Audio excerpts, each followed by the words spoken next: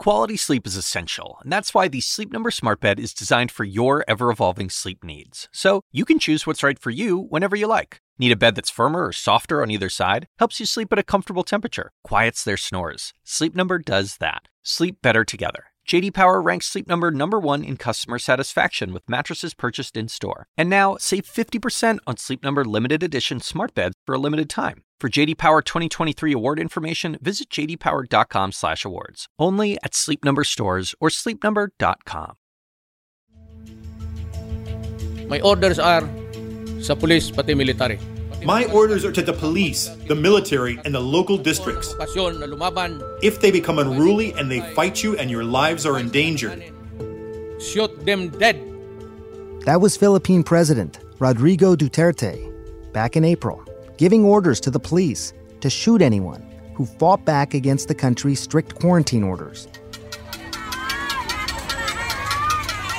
Earlier that day, protesters in the Philippine capital Manila were arrested at a rally when they were demanding food and aid from the government.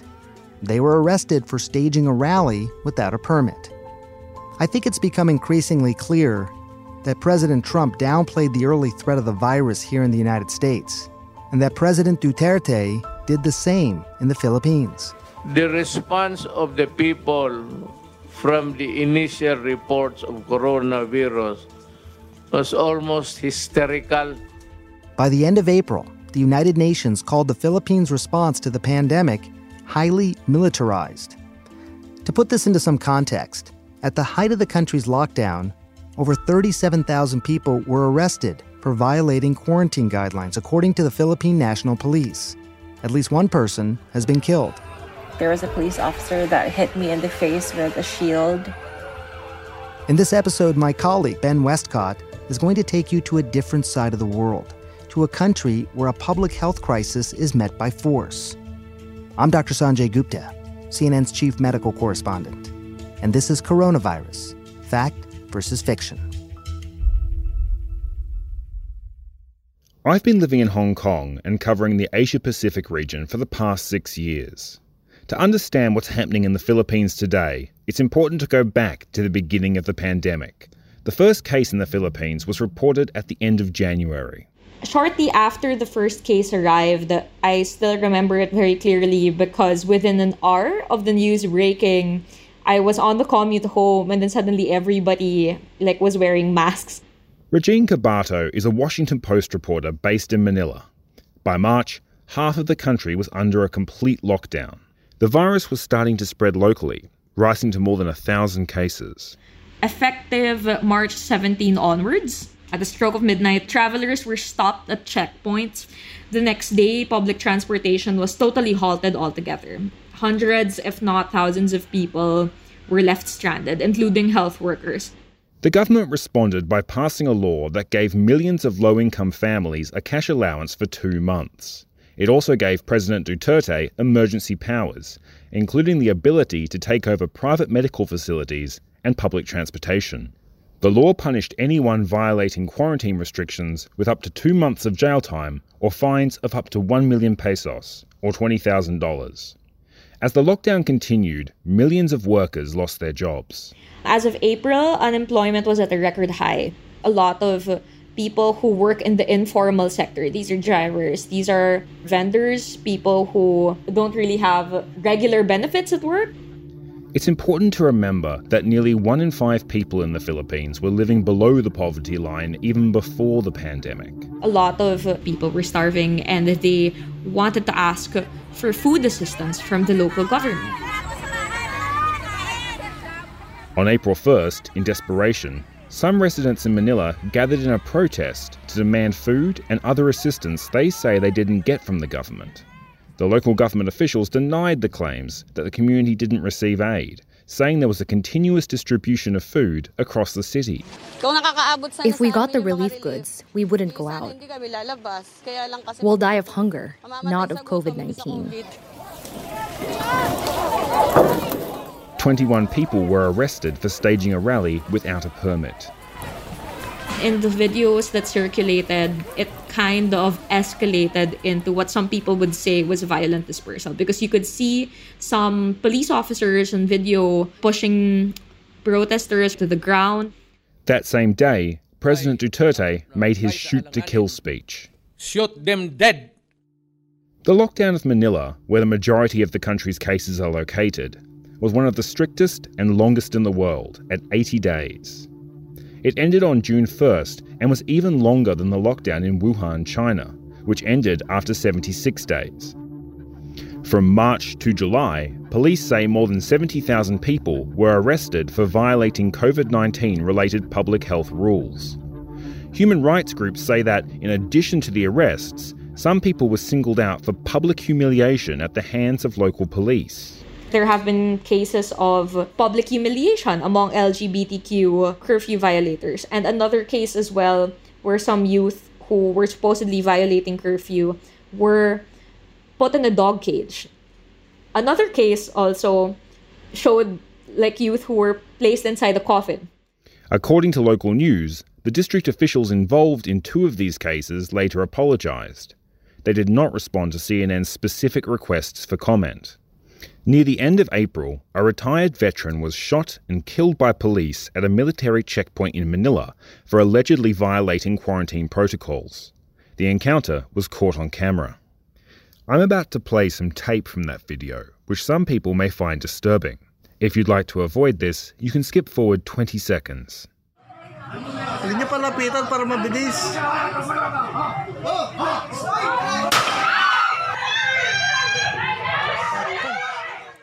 And later on, police within the same day claimed that he had a gun in his bag. And this particular claim coming from Philippine police is something that human rights watchdogs would take with a grain of salt because it's something that's often repeated across different drug war reports. The Philippine National Bureau of Investigation later filed criminal charges against the officer involved in the killing, as well as 4 other police trainees. The officer also faces an internal investigation. President Duterte's campaign against illegal drug use has made headlines all over the world. Thousands have been killed by police since it began in 2016. In practice, the policy may have given police and even unidentified vigilantes a permission to kill with impunity, according to the United Nations. A report from the UN Office of the High Commissioner for Human Rights found that police repeatedly recovered guns with the same serial numbers from different victims in different locations. The Philippine government called the findings baseless. You know, President Duterte likes to say he likes to govern using violence and fear. That's certainly been exacerbated by COVID. That's Maria Ressa, a former CNN journalist and co-founder of the Philippine news site Rappler. COVID-19 itself, led by the police, the people appointed to key positions at the beginning and until now are retired military generals. And so you have very strange instances where in Cebu City, where there was an outbreak in the Visayas, you have the man in charge flying over the city in a helicopter in full combat fatigue, and they're throwing out leaflets and masks. When you think that the only tool you can use is a hammer, then everything looks like a nail. Maria's reporting on the Duterte administration has made her a target. In June, she was convicted of cyber libel for an article published in Rappler. Many consider the case, which made headlines all over the world, a threat to press freedom. Despite the fact that quarantine protocols were so strictly enforced, the Philippines' public health system struggled to cope with the pandemic. There was a shortage of personal protective equipment for healthcare workers and a lack of widespread testing. The kind of militaristic response that President Duterte has come under quite a lot of debate amid the pandemic because it also blew open the gaps in the health system of the Philippines that have been there for the longest time and which for the longest time also have not been addressed. So it was very easy for hospitals to fill up. A lot of hospitals easily ran out of PPEs. All of that happened just 2 months into the pandemic. Then in May, Duterte's administration introduced a piece of legislation called the Anti-Terrorism Bill. The bill expands the legal definition of terrorism and allows law enforcement to arrest suspected terrorists without a warrant and detain them for up to 24 days. Protests erupted around the country against the proposed law. Human rights activists feared that the law could be exploited to target critics of the administration. Ray Valmores Salinas, an LGBTQ activist, was arrested for violating health safety protocols at a pride rally, where they were also protesting the anti-terror bill. Dozens of police officers in full riot gear came out. Obviously, we couldn't fight back. We just had our calls and our placards with us, but they were in full riot gear. Despite the protests, the bill was signed into law in July. Here's Maria Ressa again. This codifies warrantless arrests, essentially, if the government doesn't like what you say. The definitions for terrorism and inciting to terrorism are so broad that anyone could be picked up. And this is extremely worrisome given the track record of this administration. The bill's primary sponsor told CNN Philippines that he personally would guard against the, quote, possible abuse in its implementation. The Duterte administration did not respond to CNN's request for comment.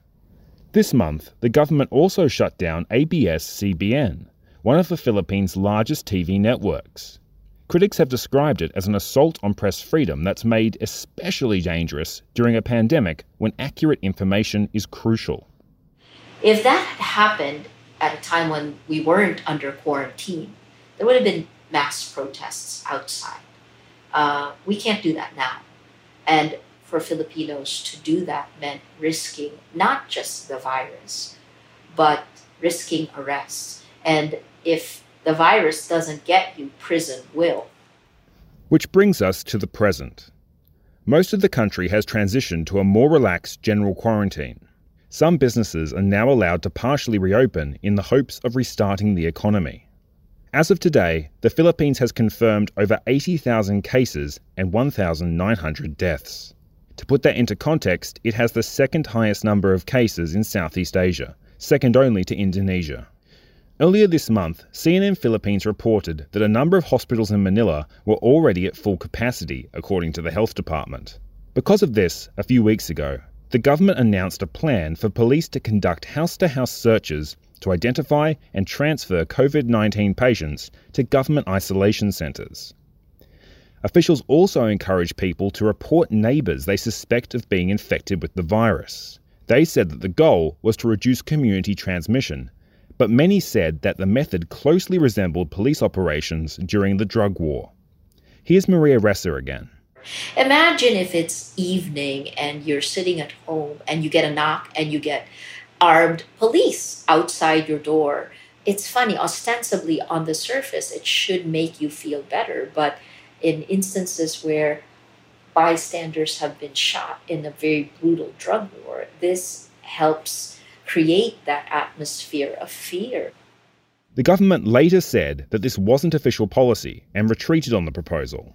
Here's President Duterte in his State of the Nation address this week. The intervention that the government had put in place prevented as much as 1.3 to 3.5 million infections. To me, even if the numbers were much lower, it would have been worth the sacrifice we made. Critics of the government, including Maria Ressa, are afraid that the changes that happened while the Philippines was under lockdown could have far-reaching consequences long after the pandemic is over. This is the death by 1,000 cuts, right? Each instance that you allow the government to push you off the line, it takes power away from you and you will not regain those rights. That's what we've learned in the last 4 years. That's why we keep saying we have to hold the line. Time and time again, we've seen that this pandemic has brought so many different problems to light. And this is happening not just in the Philippines, but here in the United States and all over the world. We don't know what the history books will say years or decades after this pandemic. But one thing we can be sure of is that the effects will go beyond just our physical health. We'll be back tomorrow. Thanks for listening.